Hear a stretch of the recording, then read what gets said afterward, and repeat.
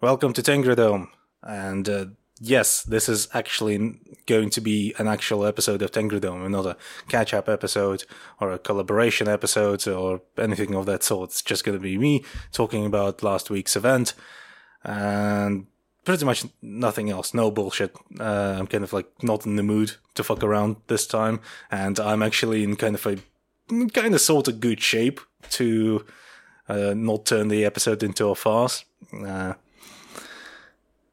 Last week's episode was a collaboration with the Forbidden Technique podcast, guys, and the Forbidden Technique is our new podcast that comes out under the Fight Side Podcast Network umbrella that's going to offer weekly coverage for pretty much all the important events that happened during the week. And those guys, actually, Christian and Silas, they actually watch everything that comes out, or at least the majority of it. So if you want to listen to clear-cut, no-nonsense, bullet point style combat sports analysis and recaps, that's the show you listen to. TENGRIDOME will remain, well, my show. It's going to be the weird show of the Fight Side. It's still going to be the same thing.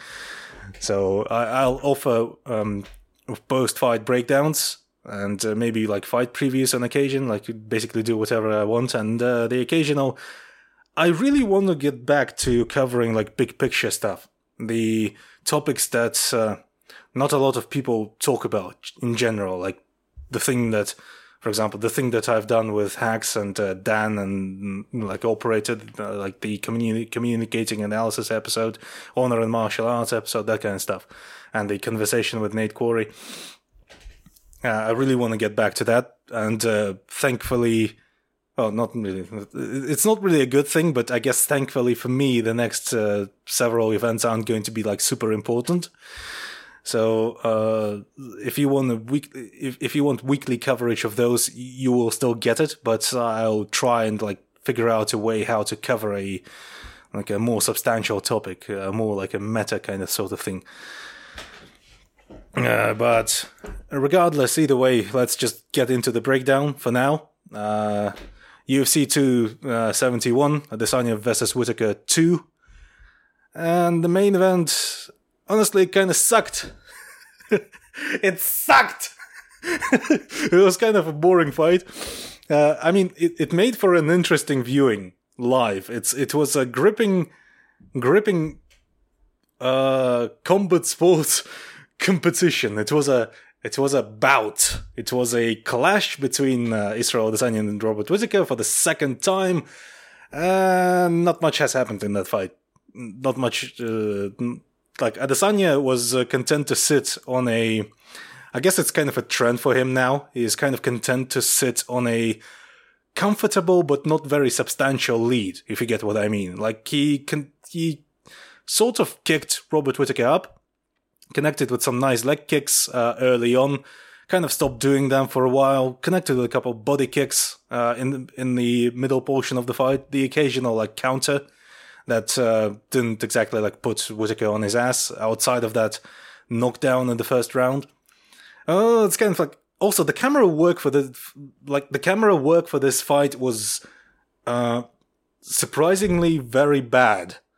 Normally, the UFC does a very good job. The UFC camera team does a very good job of covering the fight from multiple angles, so you can actually see what's happening. And looking back, I remember seeing, and I have revisited the fight first thing in the morning, not like too intently. I just kind of like skimmed through it. But what stuck out to me what struck out to me, I guess. How does the fucking word work? Is it struck out or is it stuck out?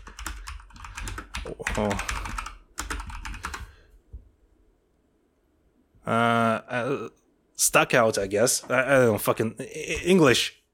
Fucking English. Not my first language. Fuck it.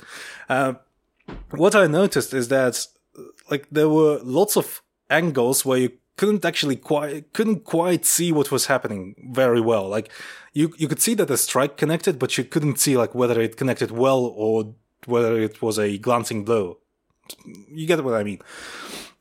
But they did show on replay in the first round that Adesanya threw a feint, and Robert Whittaker did a committed to a check, like he lifted his leg up and he was on one leg, and Adesanya caught him with the right straight, and the right straight sort of glanced off his beard and then hit him in the chest. So it was kind of a glancing blow that off-balanced Whittaker because he was on one leg, he just toppled over.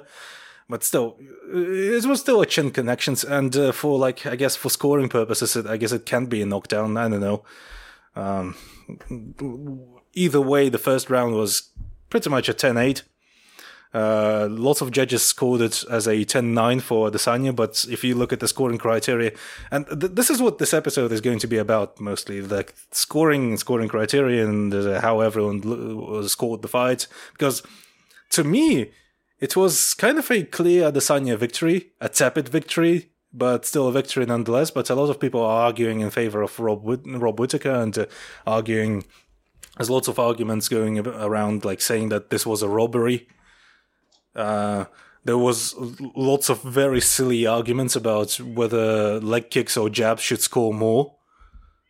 And I wouldn't pretend. I would not pretend that I don't think they're all very silly.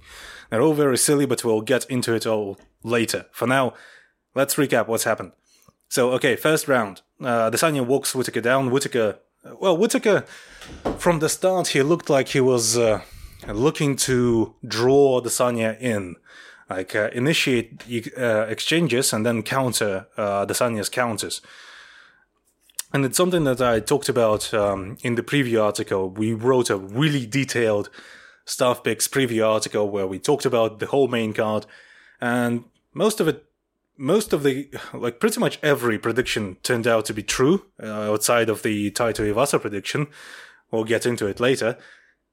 Okay, let's zoom out a little and lay the groundwork for the subsequent analysis and recap. So, what I wrote was, if you wind back to the first fight, the important points of improvement that Whittaker would have to have been zeroed in on to have a better performance this time around is the obvious one is to not get starched, and to his credit, he did not. He didn't get starched, so it's already an improvement, a massive improvement. But the first point was that everyone knew that it has been made clear that Rob was not exactly in the best frame of mind coming into the fight, and while it can be dismissed as an easy excuse, your actual mental state really does matter when you fight because it affects your decision making. And Rob sought to replicate Kelvin Gastelum's success against Israel Adesanya, and he thought, I'm a better fighter than Gastelum, so if I try to do what Gastelum did, I would have more success with it. And what actually happened, the execution of it was really lacking. He overextended himself wildly to the point of breaking stance and putting his center line right in front of Adesanya's counters. And while he was able to beat Adesanya to the punch on the initial blitzing entry, the mechanics of his entries work in such a way that he actually has to put his foot at a 90-degree angle to stop himself, and it's really hard to follow up with offense from there. And if you try to throw a right hand from there, it basically turns into a shift, sheerly because of the mechanics of it. If you train, and if you've ever tried to play around with the blitzing, karate, boxing type of stuff, it feels fun. It's very fun. It's a fun style. Yeah, you can cover a distance very quickly. Large swaths of distance get covered extremely quickly, but then you run into the problem of stopping yourself and then mounting follow-up offense. So it's kind of a hard cap on how much you can accomplish with this style. Then he basically headhunted Adesanya, didn't kick the legs, didn't hit the body. Basically, and all Adesanya really had to do was sort of lean backwards and then rebound with counter hooks, and that's how Whittaker got starched. And so Whittaker, coming into this fight, frequently talked about how he he expressed his appreciation for Jan Blachowicz' performance against Adesanya in multiple interviews, and in his recent outings against Darren Till, Jared Cannonier, and Calvin Gastelum, he showed that he's working on striking in transition, he's working on his takedowns, he's working on wrestling, that kind of stuff. And many people thought that, that approach makes sense. Maybe it will bring him more success this time around. And it sort of did. But simply wrestling, Robert Whittaker, for Robert Whittaker to simply wrestle fuck Adesanya, he would have to have certain, tools that he doesn't really have. So wrestle fucking Adesanya into oblivion was a bit of a stretch. And the reasons are, the reasons that I have outlined in the preview is that Robert Whittaker is not an enormous Polish man, first of all, so simply sitting on him is out of the question. Simply sitting on Adesanya will not work. Second of all, he doesn't really have the same range parity with Adesanya, like Blachowicz. Blachowicz, once again, is an enormous man with long arms. And the initial problem is just that Adesanya outranges Whittaker by a lot. His arms are way longer. He stands way taller, and Robert Whittaker normally just generally sort of starts from way outside. Because if he doesn't start from way outside, he'd get kicked up. The kicks are there for Adesanya, and if he tries to float back closer to Adesanya, he may it kind of creates the danger of starting exchanges that he may not win because his stance is so plated. But it's one of the side effects of his karate boxing style. He stands so side on, and when you stand so side on, it becomes extremely difficult to maintain long exchanges. It's you can try it. You can assume, first of all, a normal boxing stance that is sort of side on, but also more fronted. And from there, you can actually throw long combinations and take really small adjustment steps to kind of sort of reposition, win positioning against your opponent in the pocket, utilize more dramatic head movement, and then rebound with counters. When you stand so bladed, when you stand so side on, it's much more conducive to dropping back on a counter and then rebounding with a single strike and then circling off. You can't exactly reposition in the pocket in a bladed stance unless you actually adjust that stance and stand more front, facing your opponent more head on, so to speak. And beyond that, Robert Whittaker's offensive wrestling prowess primarily shows itself in upper body tie-ups. He's decent from the body lock, decent from over-under or double-under clinch exchanges, and he can trip or throw you from there. And he did kind of try and do the Frankie Edgar against Darren Till, and he threatened the knee tap, the high crotch, and then instead of pursuing the takedown and chain wrestling, he just let go of the takedown, let go of his grip, let go of his... he'll bail on the takedown, and then he will come back with right hands, uppercuts, and overhands, knees. But that's still not the same as grabbing someone and, flipping them ass over tits. It's also really difficult to do against someone who is so longer than you, unless you hit into the body, which is something that Robert did not do. And that's another point of contention for me with his performance. The shot selection was just kind of just a touch short of he actually needed to do to win this fight. So, and beyond that, Robert doesn't really have the top game, and we saw that in the fight. He doesn't have the kind of top game to hold Adesanya down and beat him up. Prior to the fight, everyone talked about how he embarrassed Calvin Gastelum on the ground, but Gastelum is largely a non-entity of his back. He doesn't really shrimp, he doesn't fight grips, he doesn't hip escape, he doesn't work with his legs to create separations, he doesn't use butterfly hooks, he doesn't use doesn't do any of the BJJ stuff that you can do to get from under someone. He just basically like lays flat on his back, chills, waits until you try to advance position, then he turns, gives off his back, gives you his back, and then he goes for a fat man roll or like a Granby. So it's not the same. It's not exactly comparable. So what did Robert actually have going for him?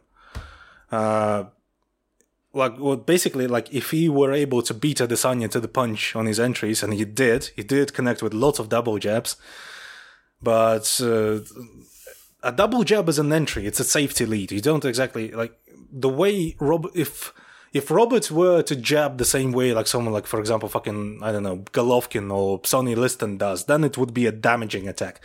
But the way Robert jabs normally is that he does he uses it as a setup for a right hand or follow-up offense or basically everything else.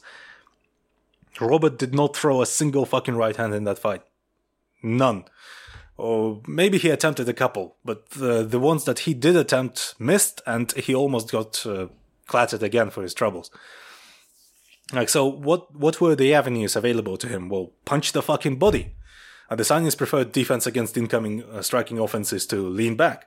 And when you lean back, that may bring your head out of an oncoming strike's effective range, but you can't at the same time suck your spine backwards when a body shot comes, when you lean back. And the legs also become a viable target for the same reason. And if Robert were to pressure Adesanya, and he did on a couple occasions, press him back, have him backpedaling towards the fence, and when Adesanya circled off after backpedaling, Rob could have kicked the trailing leg, but also the problem was that Adesanya was just too far away. It's kind of like, it became kind of like a catch-22. He is catching Adesanya with double jabs and triple jabs and like blitzing forward with the jab, but Adesanya backpedals so far that if he kicks, his legs are now out of range of Robert Whittaker's kicks. Because the idea is that you pressure someone to the fence, their back is now square against the fence, you can throw straights to the body, you can throw body shots, you can just kind of unload on them, and if they circle off, you can either catch them with an intercepting hook to the body or to the head, or you can kick the trailing leg, because they're moving and they can't lift their leg to check while they're moving, while they're circling away.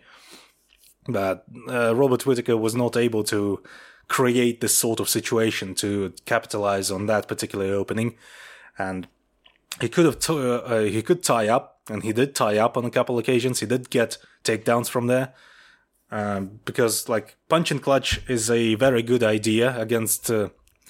It's a good idea for launching transitional offense. Like you throw a jab, they throw a jab in response, you duck under, you tie them up, you create space, and then you launch elbows, you launch uppercuts, basically the sort of thing that Justin Gaethje sometimes did in WSF and still does in UFC on occasion.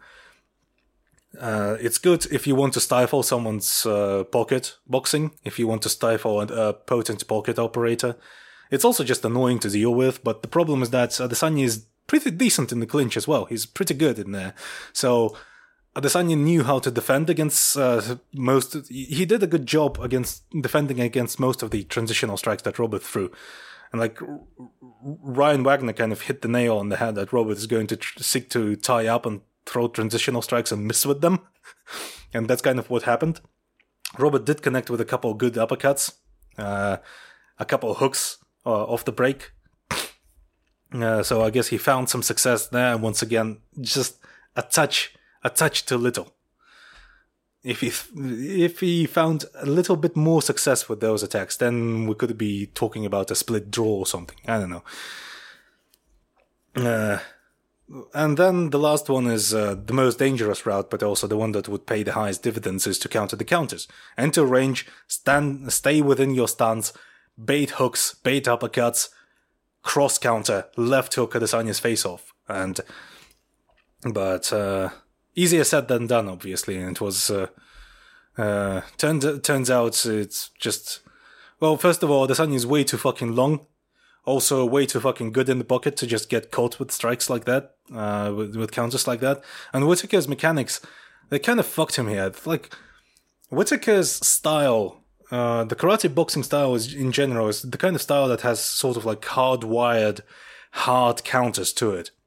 It's one of those styles that's very fun to play around with, very effective against select opposition, but the moment you meet a good, more traditional, a more traditional, fundamentally sound kickboxer or boxer, you start running into problems. It's like the same situation that we saw against the same situation that we saw in Kyoji Horiguchi versus Sergio Pettis. Sergio Pettis started like out positioning Horiguchi in the pocket, landing with good, nice uppercut, left hooks counters, because he just was playing a more traditional boxing game, and then he called sort of like baited a committed entry from Horiguchi and like he baited a committed exit from Horiguchi, and Horiguchi like started like explosively bouncing out of the pocket, and then Pettis caught him with a spinning hammer fist. Another fight that created a lot of controversy in the post-fight discussions online.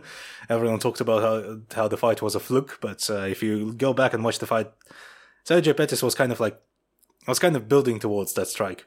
You don't just at this sort of level, at this level of elite competition, you don't just throw something and it doesn't just connect. You may not have been thinking about it, but fighter instincts being what they are, subconsciously he kind of knew what he needed to do, really. Sorry, sip of coffee. Recording first thing in the morning while my brain is fresh. Okay. The problems. Why Whittaker wasn't able to pull off what on paper is a game plan that makes a lot of sense. Well, first of all, that's basically now 2 fights in a row where Whittaker's approach made sense conceptually, but his shot selection and the mechanics and technical ability in select areas aren't allowing him to tie it all together for a winning performance. Like, once again, he didn't get flatlined. That's a good thing. He didn't get flatlined this time around, but it's just not enough. Like, so the way I saw the fight happening, as it unfolded, like, we're going back to the recap now. Again, Rob obviously looked to draw Izzy in and counter, but he was allowing Izzy to build and back him up. Like, Izzy's feints backed him up, Izzy's straights and kicks were there all day for him. And then in the second round, Whittaker managed a takedown entry and managed to get Adesanya, managed to take the fight to the ground, but Adesanya right away showed urgency in running to the fence, building back to his base, moving up, rebuilding his stance and running to the fence. And then from there, he's done a good job of to fight grips, but Whittaker once again did a mat return. Adesanya started posting along the fence, and this is where, if Robert had better grappling instincts and better wrestling instincts, he would have secured that wrist right away along the fence. And it's one of those. It's an instructive situation because it's kind of just shows that while Whittaker's wrestling credentials and wrestling capability, they're pretty great. For his style, they're very good. And it's kind of insane that he's been able to become so good at wrestling while not being a base wrestler. And we saw that in multiple different fights, like the way that he looked unwrestlable against Yoel Romero, and the way he wrestled against Yoel Romero while completely exhausted in the second fight after getting knocked down and his bell rung. But it's he's not an offensive wrestler. He's not an offensive grappler. It's kind of like he has sort of like, let's say, 6. The way we have a Discord patron, Discord subscriber who does a lot of BJJ, and he knows a lot about BJJ, and the way he put it is that Whittaker has sort of like 6 out of 10 offensive wrestling / grappling. But in order to beat Adesanya in these exchanges, he would have had to have fucking 7 and 5 out of 10. Sort of like wrestling grappling. I know I frequently make fun of the way people like treat fighting like sliders. But in this case, it actually makes sense. So, for example, Robert Whittaker attempts a blast double from way outside, and it's one of the problems that I noticed in the fight is that Robert was just starting from way, way too far out. And I guess it's because he was afraid about getting kicked up, because once again, as I think I've said it already, like standing a bit a touch too close would have got him kicked up even more badly, and he would have actually received a lot of damage and may have gotten knocked out if he stood there. It's kind of a catch-22. You either enter range explosively and get countered, or you stand too far out and get kicked up. It's one of the problems that Robert was facing. It's kind of really it's an uphill battle for Rob all the way through. It's kind of amazing that he's done so well. The exchange I'm trying to think of is the one where Rob attempted a blast double from far out, got sprawled on, and Adesanya was just sprawling on him, and when Adesanya let go and stood up, Robert didn't chain wrestle or anything. But the problem is that he could have continued wrestling from that position as well. If he were just a touch better at wrestling, he would have known to peek out and get easy turtling and secure Easy's back from there. And from there you can secure all sorts of rides. You can most guys at 135, 145, and sometimes at 155, they do spiral rides, they do anchor rides, they do all sorts of rides. Really basic sort of folk style grappling stuff. Folk style wrestling, I'm sorry. Folk style, grappling stuff that you can do from that position. But Robert Whittaker doesn't do that. And it's kind of it's a bit inconstructive to criticize Robert for not doing that, because it's kind of like asking someone to just learn new tools on the fly. But I guess if you're serious about committing to a wrestling game plan, this is something you should look into. It's not rocket science. It's really basic stuff, But I guess it just represents a certain problem with the approach. It all ties into the problems of Rob's shot selection, his mechanics, and once again, select skills and level of skill in select areas. It's one of those weird situations where it made sense to commit to a wider strategic adjustment, but the tactical tools that he had coming into the fight were just not there. Normally, in fighting, we talk about how a fighter had all the tools to win, but did not necessarily do the correct strategic adjustment. For example, the fighter in question didn't choose to pressure. The fighter in question didn't choose to sort of fight off the back foot and run his opposition into counters, that sort of stuff.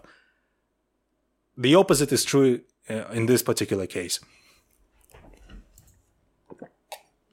And to credit Whittaker's corner, they've been calling a lot for... I seem to recall them calling for body shots, and one thing that they called for is right hands. Throw right hands, Rob. Throw right hands, Rob. You gotta believe, Rob. At a certain point, they just started yelling, "You've gotta believe, Rob!" And Rob is standing 12 feet away from Adesanya. Blast double! You gotta believe, Rob! Rob is on a hill from outside the cage. He's actually up there with the audience. Looking at Adesanya, his brain is replaying the first fight over and over again on a loop. I guess that's the reason why Rob didn't throw right hands. It's he was connecting with the occasional hook and the occasional counter jab, the occasional a hook of the jab, and those were fine. Those were good connections, but they were just so spread out across the fight. so spread out. And in return, Rob would just get kicked in the leg or in the body. And there weren't a lot of them to warrant, like, for me to say, like, oh, Rob got, like, fucking kicked up to shit. But, you know, it's the fights are scored on damage. And Rob didn't really accomplish anything with those takedowns. And basically, I guess the reason why Rob didn't throw right hands is that maybe a bit of armchair psychology there, but I think it's not inconceivable to think that every time that whenever Rob threw a right hand, kind of stumbled forward, his brain started replaying, oh fuck, I'm gonna get starched again. And it's kind of the vibe that I got. That's where we're at now. We're analyzing vibes. The vibe that I've got from Rob is that he was really, like, sort of really concerned to not get knocked out. Really concerned about not getting knocked out. And he fought the way that kind of fought not to lose as opposed to fighting to win. You know? I guess for those intents and purposes, that was a good performance, but it was not a winning performance by any stretch of imagination. Although a lot of people are imagining that it actually was a winning performance, and you know, I think I've made it clear enough that I disagree with that. I disagree with that quite a bit, because I was rooting for Whittaker as well. I was rooting for Whittaker the whole way through, and I cheered every time he got a takedown, and then I went, oh, he's not gonna do anything with it. And really, Adesanya is fighting grips. He's just gonna get up. And there they go. They're separating now. Oh, a whiff on a transitional strike. Yeah, big whiff. Nice attempt though. And that was basically the fight for me. So it was kind of frustrating. It was a bit of a frustrating watch for me. It's not like I was frustrated with only Robert Whittaker. It was the onus. The onus was obviously on Whittaker to adjust, but the onus was also on Adesanya as a champion to actually, you know, have a good performance and not sit down and not cruise to a decision. Like, after the third round, I said that, like, okay, Adesanya needs to step on the gas in the next round. Now he has to step on the gas and walk Rob down, blast leg kicks, and fuck him up. Didn't happen. Rob actually started having a bit more success with the double jabs. He started getting desperate. Started getting jabs and jabs off the hook, double jabbing, triple jabbing into range. Secured the rear waist lock at some point.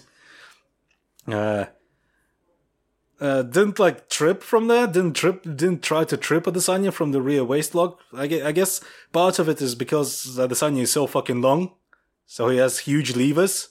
So it's kind of hard to grapple against him. But also, Robert was just kind of sort of holding on for dear life, looking for, like, trying to prevent Adesanya from fighting off his grips. And Adesanya is very diligent about fighting grips. Actually, like, if you go back and watch his previous fights, the takedown defense isn't... The defensive instincts against takedowns aren't all that great, but the grappling instincts in chain wrestling situations, they're okay. They're alright. He leaves openings still, but he's focusing on the right things. He's focusing on fighting grips. He doesn't do stupid shit like hold the grip with one hand and then throw, like, a back elbow to the guy who's holding onto a waist lock, because that's what a lot of fighters do in MMA when they don't have really good grappling instincts. And then Rob, for some reason, tried to jump on Easy's back. Just jump on a back mount without a grip or a hook. Didn't get a hook in, just jumped on it. Kind of like a hero's sidekick. Like, you know, the scene in movies where, like, a big, huge monster is attacking the hero's party. Attacking the hero is, like, laying flat on his back. Has a pistol, aiming with a pistol at this gigantic monster with impenetrable skin, and then a sidekick just jumps on the back of the monster and starts stabbing him in the neck. It kind of looked like that.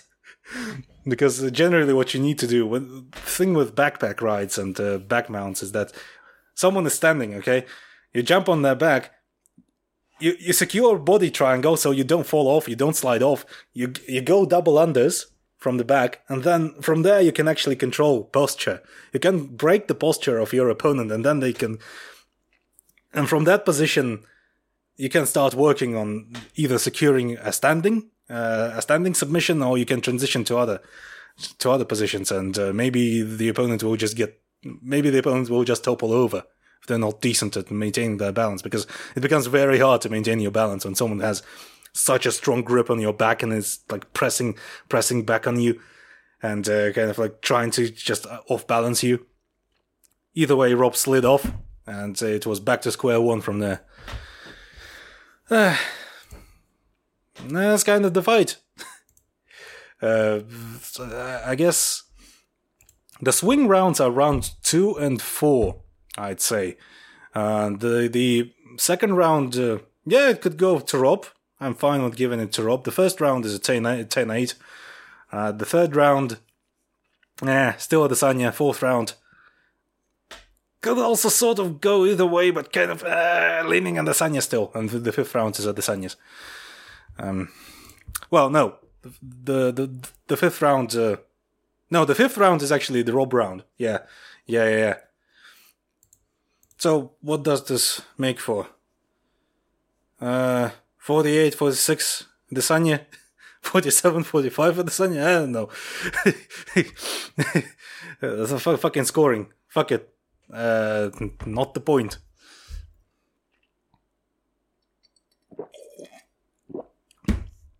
God.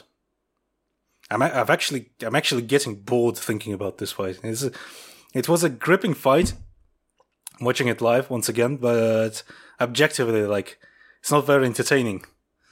I guess the takeaway is that if you were to stuck Jussi or Miga into an embiggening machine, or if Gilbert Burns were a touch bigger, Adesanya would have been fucked. I guess that's the takeaway. I don't know. I guess it's one of those situations where the first fight was just such a fucking shutout that when the guy if the guy didn't get starched the second time around and had more success, and the other guy was kind of having a tepid cruising performance, then people are willing to overrate it.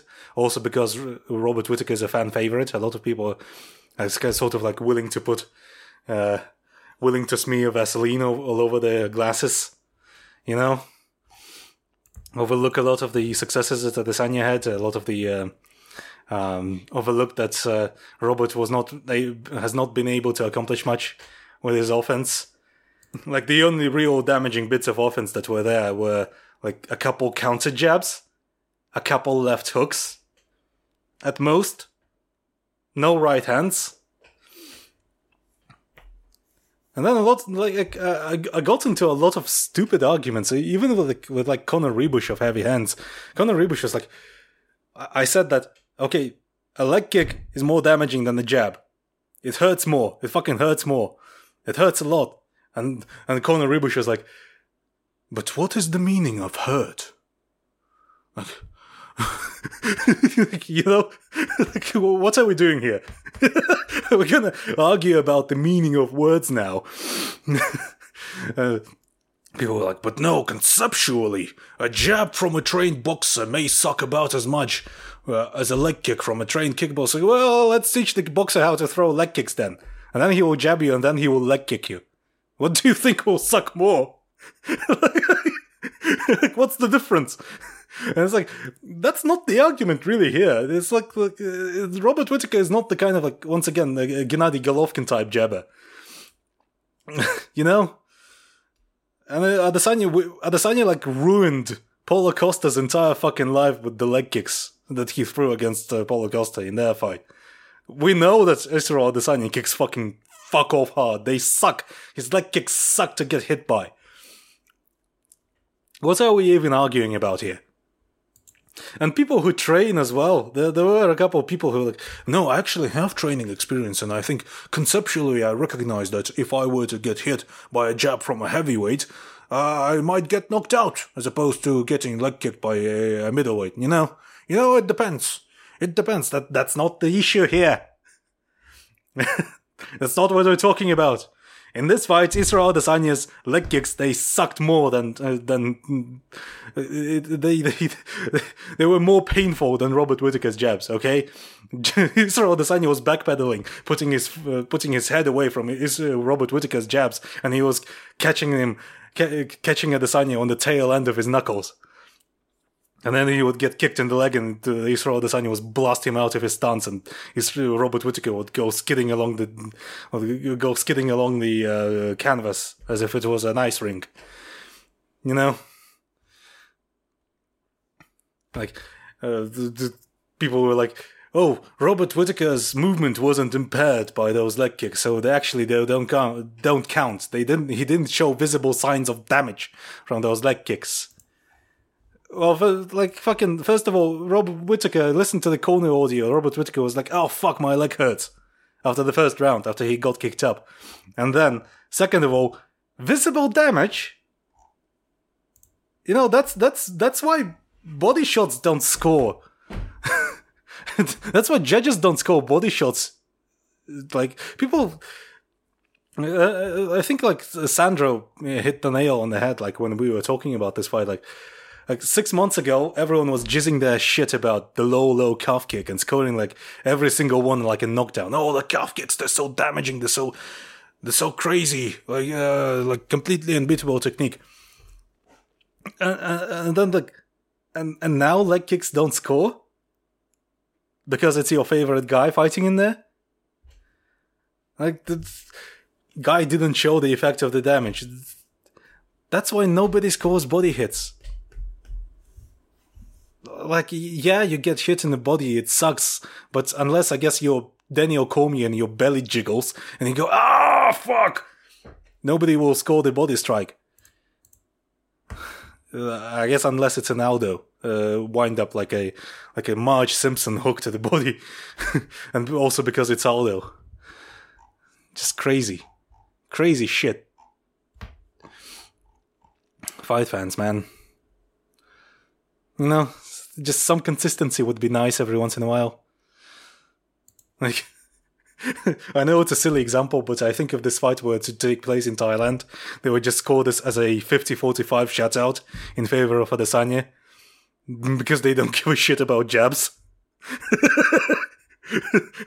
It's pretty stupid in its own right, but you know, it's still closer to reality than what people are thinking when it comes to MMA. Like an MMA fighter would watch like a fucking a fight between, like, I don't know, Sam Khor Kiatmontep and what's this guy's name is? I was watching like a highlight of a Muay Thai fight or a kickboxing fight between Sam Khor and a Japanese guy. Fuck, I'm blanking on his name. Give me a second here. Yuya Yamamoto, I think it was. And there was, in this highlight, you see a lot of kicks connecting to the body and connecting to the legs and connecting to the arms. And both guys are just, okay, I got hit. I'm continuing. Let's continue kickboxing. Do you think none of those kicks scored? None of those kicks should be scored? I guess that's what most MMA fans think. At least those that scored the fight for Rob Whittaker. And running around screaming their heads off about it being a robbery. Rob is a tough motherfucker. Fighters are tough motherfuckers in general. It would take a while until they start limping and crying about getting their leg chewed up. You know? Do you think Uriah Faber, you look back and watch the Uriah Faber versus Jose Aldo fight, do you see like Uriah, like now there's, do you think every single fight should be like that for leg kicks to score? Huh?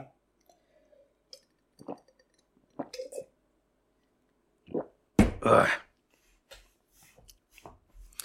I don't know, man. I don't know. It's all so stupid. The sport is stupid. The fans are stupid. They're silly. It's all silly. Anyway, I guess we can wrap this thing up and get into where we go from here. Honestly, not very interested in seeing a third fight. It's kind of it's just for as many, Rob can Rob can fuck up as many contenders as he wants, basically now. He can just demolish everyone and look great, secure some nice names to his legacy, I guess, and then retire peacefully. It's just that adjusting for Adesanya is just such an uphill battle for him. I don't think he's ever going to hit on a game plan that would allow him to win, or even get away with a decision. Because Adesanya is also going to, think about this fight. He's also going to make adjustments. Like, for example, he may step on the gas now, may actually pressure Whittaker and fuck him up along the fence, knock him out again. Because Robert just fucking hates that Adesanya is so fucking long. So every time he fights Adesanya, he has to cross an ocean of space between them. he needs a jump drive from June to get to Adesanya and fight him effectively at a range that he's comfortable with. And his mechanics, the mechanics of his karate boxing style aren't built to handle someone who's taller than him, who's so much taller than him. If he had the mechanics of someone like, I don't know, fucking Justin Gaethje, maybe he would have had more chance, because then he would have an overhand that doesn't take him out of stance. Maybe he would have low kicks that would have punished someone who stands so tall. But it's basically asking Robert Whittaker to become someone else, and you can't ask that from someone. It's a dumb criticism in the first place. It's also Robert Whittaker is also very late into his career, basically nearing the tail end of his career. He's had a great run, but now he's had lots of mileage, lots of incredibly scary fights, and drastically reworking your style to fight against one guy. It would be a remarkable achievement if he pulls it off, but it would take a lot out of him. And I think he would be 2-1 in the trilogy, and he will likely be forced to retire afterwards. So I'm not sure if I want to see it. I may change my mind, but that's how I feel about it now. I guess, I don't know, I guess Rob will fight Strickland. Will shit kick Strickland, and then Adesanya will fight Cannonier. Probably shit kick him as well, or maybe have another tepid decision. And then they'll fight again. I don't know, middleweight is sort of becoming increasingly less and less exciting as time goes on. Paulo Costa, I don't know where he is. Paulo Costa is too busy. Paulo Costa is now too busy making shirtless selfies and captioning it with "I'm so heterosexual now today, feeling so heterosexual today." Feeling like I may want to fuck a chick today, lads. That's what he does. That's what he's busy doing today.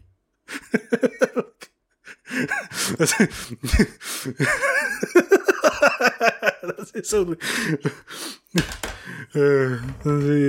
he's only shot at relevance these days. Fucking hell, man. Anyway, that's 15 minutes we spent on what is an actually really boring fight.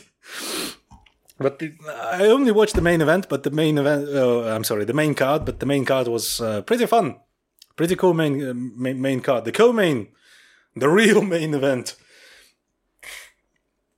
The real main event of UFC 271 was a heavyweight fight. The real main event of UFC 271 was Taito Iwasa versus Derek Lewis. Can't believe I just fucking said that.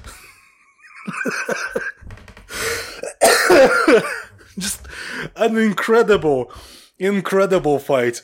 Honestly, no joke. I'm not even fucking joking right now. It was the best fight on the whole card. Taito Iwasa came in with a game plan to pressure Derek Lewis behind low kicks and jabs to the fence and to clinch exchanges. and strike Derek Lewis with elbows on the break. And Derek Lewis's game plan was to wrestle Taito Iwasa. Let that fucking sink in. And both game plans were working. For the most part. It was working. Derek Lewis stole Taito Iwasa in the clinch. They were separated, then they entered the clinch again. Derek Lewis took Taito Iwasa down, connected with hellacious, absurd Derek Lewis ground and pound. And we know how Derek Lewis ground and pound looks. It's Derek Lewis ground and pound. Taito Iwasa survived. Ground and pound from Derek Lewis. Build up to his feet. Exchanged with Derek Lewis. Tied up with Derek Lewis.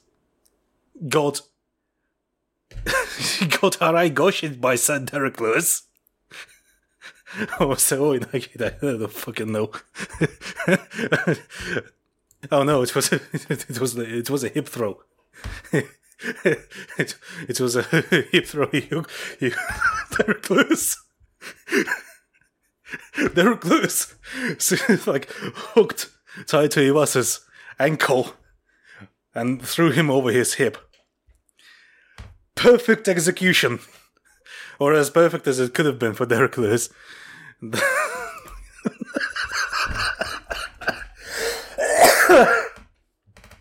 Fucking Taito Iwasa tied up with Derek Lewis and knocked him out with elbows.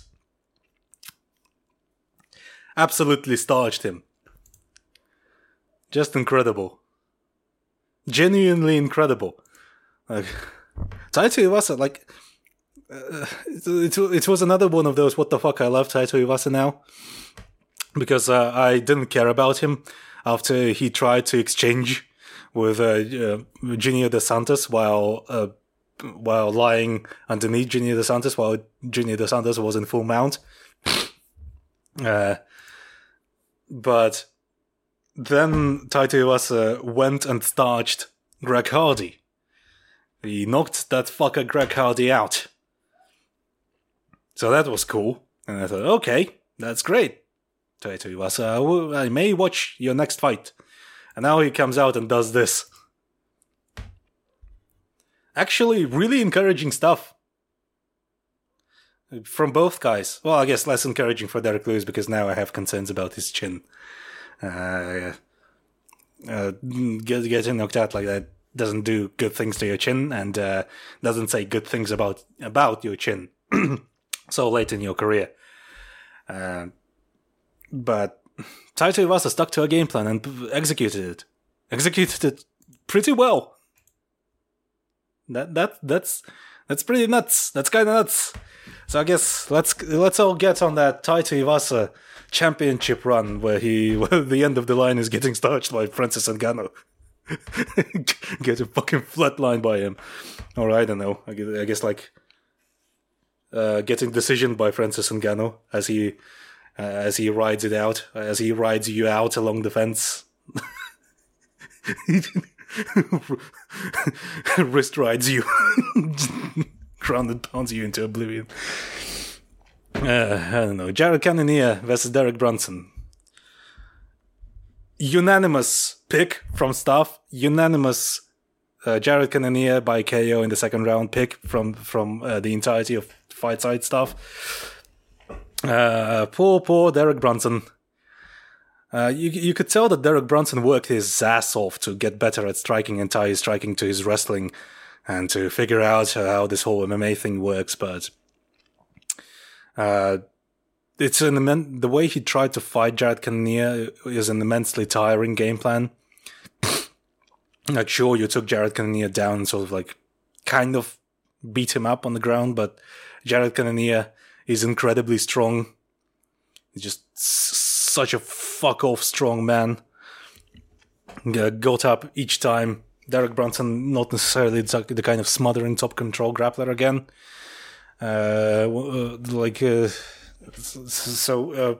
Jared Cannonier built up to his feet.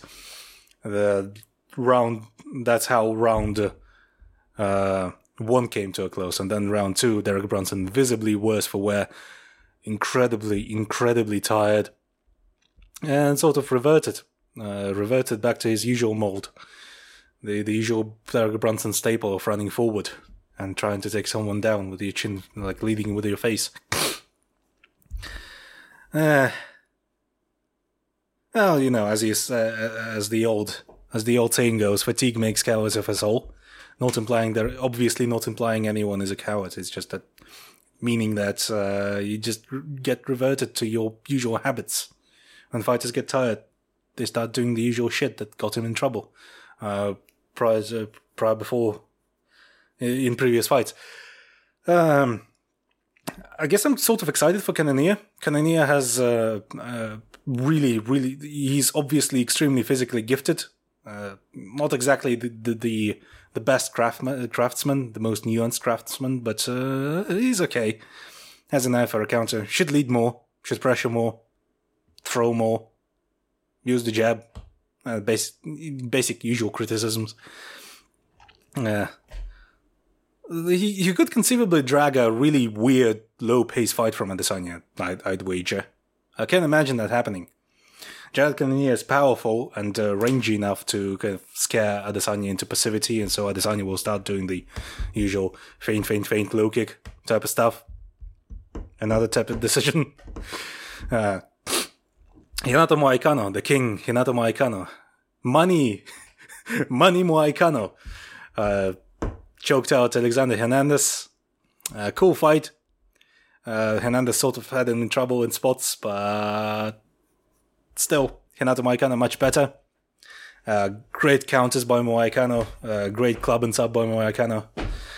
And classic, lengthy, weirdly rambling, like meandering interview by Hinato Moicano. I just love those. You should make them longer and longer with each subsequent victory. But Hinato Moicano spoke out in favor of increasing fighter pay. Hinato Moicano likes big checks and he cannot lie. He has a son to haze. Come on, UFC, you fuckers. Hinato Moicano has a son to haze. It's okay to make fun of Hinato Moicano's accent because I actually like him a lot. So it doesn't count as, discrimination. I guess it was kind of nice seeing a fighter be so outspoken about getting paid well, because a lot of the time it's fighters begging for shit from the UFC. Please, I want that bonus, Dana. Please, Jibus. It's kind of depressing. It happened lower down in the card. Pretty much fight of the night. Douglas Da Silva de Andrade versus Sergey Morozov. Check out that fight.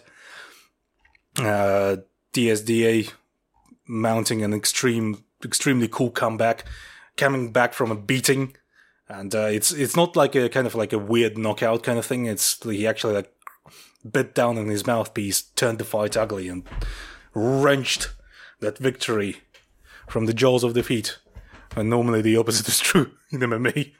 So that ruled, but then it was quickly turned heartbreaking when he said that he really needed that bonus because his mom is ill and needs a new wheelchair. Just grim shit. Just makes you feel bad for watching this whole thing, this type of stuff. Obviously not DSDA's fault. Anyway, back to the main card. The first fight of the main card was Bobby Green versus Nasrat Haqparast. So basically, what I said was coming into this fight was that Haqparast was kind of sort of the kind of prospect for Bobby Green to look cool against, and that's pretty much what happened. Bobby Green looked cool as always, boxed Nasrat Haqparast up. Nasrat Haqparast kind of lost sight of what he can be. Lost sight of his better attributes. And entirely blame the move to TriStar for that. Just, I don't know what they're doing at TriStar over there, but they haven't been churning out good fighters for a long time. Right, just Firas Zahabi riding those coattails, riding those GSP coattails. Just grim.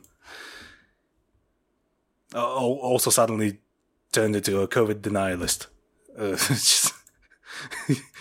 I remember people talking about how Firas Zahabi used to be the smartest man in MMA, like this brain genius, and now it's just...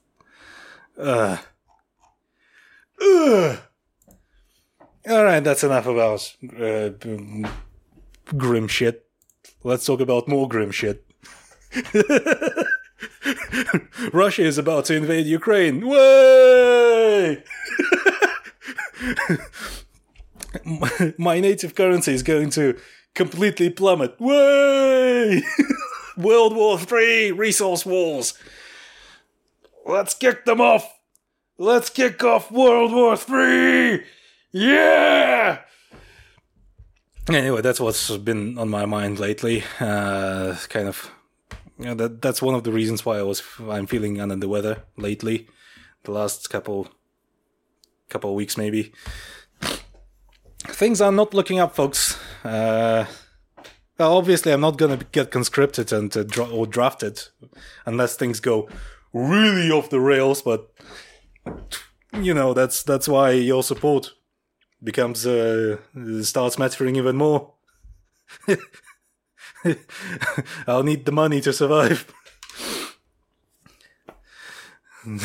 Fucking smooth segue right there. Just, talking about fighters begging for shit from the UFC, and now I'm begging my listeners for shit because my country is run by a bunch of like crazy people who love war and oppression and disarray and chaos and pain, Nah, I guess I'm gonna be okay. Okay, so did I talk about this in the beginning of the podcast, or didn't I? I don't fucking remember anymore. But yeah, look forward to the weekly Forbidden Podcast episode where they're going to talk about their take on the fight, their take on UFC 271. Also, I'm pretty sure they're going to do a preview of the upcoming Fight Night event, because they're going to offer weekly coverage. Also, we're going to record... I'm assembling a team. I'm going to assemble our staff and record the first revival episode of the Fight Sites MMA podcast, where we're going to run a digest on what's happened currently in the UFC. The topics that I want to cover are basically like the events that happened so far, major takeaways and such, what this means for the fighters that were featured on the events, state of division so far in 2021, what sort of like matchmaking we can expect, what fights make sense and what don't.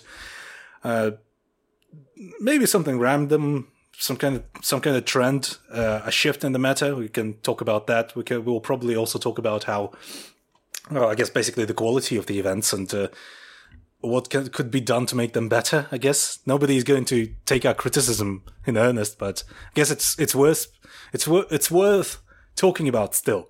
So we're going to do a digest. Certainly look forward to that. Also, alternate commentary for the main card by Sriram Muralidharan. That boy was incredibly biased for Whittaker, as always. He's incredibly biased for all his boys. And it's perfectly fine, because he's actually pretty good at watching fights and pretty good at scoring them live. So look forward to that. Maybe Ed will do a Bad Calls episode on that fight. I don't know. Depends on his schedule, whether he has the time or not.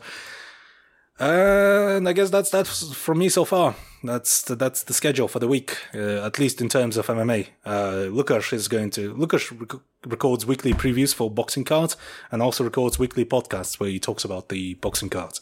So listen to that. Also, what do I have to plug? Do I have anything to plug? I think that's that. I think that's it. Again, please support us on Patreon. The commentary is always going to be available on Patreon. Everything is available on Patreon. We're trying to figure out our schedule because, again, pretty much all of us do this as a hobby. We don't do this full time. We have lots of shit going on, so we kind of like we put a lot of effort into what is basically free content. And we put a lot of effort into putting out content that's incredibly cheap. Lots of content for $3, $5 per month. I mean, it's a fucking steal, folks. Come on. Also, you're quite literally feeding my family. No joke. That's my only source of income right now. Doing this shit. I could have been a porn artist, you know. I could have been running a porn video game scam on Patreon. You know how much money those make? $100,000 per month. They run the scam for maybe a three years, never finish the game, take the money and run. That's what they do. I could have done that. Instead, I'm choosing to fucking talk about fights, talk about fucking the gayest fucking sport on earth. Jesus. You should be grateful to me. Alright, anyway, that's your choice. If you think I'm full of shit, that's your privilege. That's your right. I guess that's enough of that. UFC 271 post-fight breakdown. Okay, event. Watch the event. It's pretty cool. You can catch up on it. There's lots of cool fights. Main event, I don't know.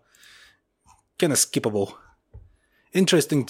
It's certainly interesting, certainly instructive. At least the first time around. Revisiting was a pain in the ass. Heartbreaking for Robert Whittaker fans, I guess. I'm a Robert Whittaker fan. I was rooting for Robert Whittaker very hard. But all this narrative building around this fight almost makes me wish Robert Whittaker got starched for the second time. That's how vindictive I am. I'm a vindictive asshole, okay? I'll be the first person to admit that. I'm not ashamed of it. It's probably my worst trait. Also one of the most defining traits. I'm an asshole. I'm a fun-loving guy that's an asshole for fun. Being an asshole brings me joy. God, I never know how to end these, do I? Just never know when to stop. Okay, I've plugged everything. We've talked about the fight. That's it for today. Episode over. I'm fucking off. Okay, bye.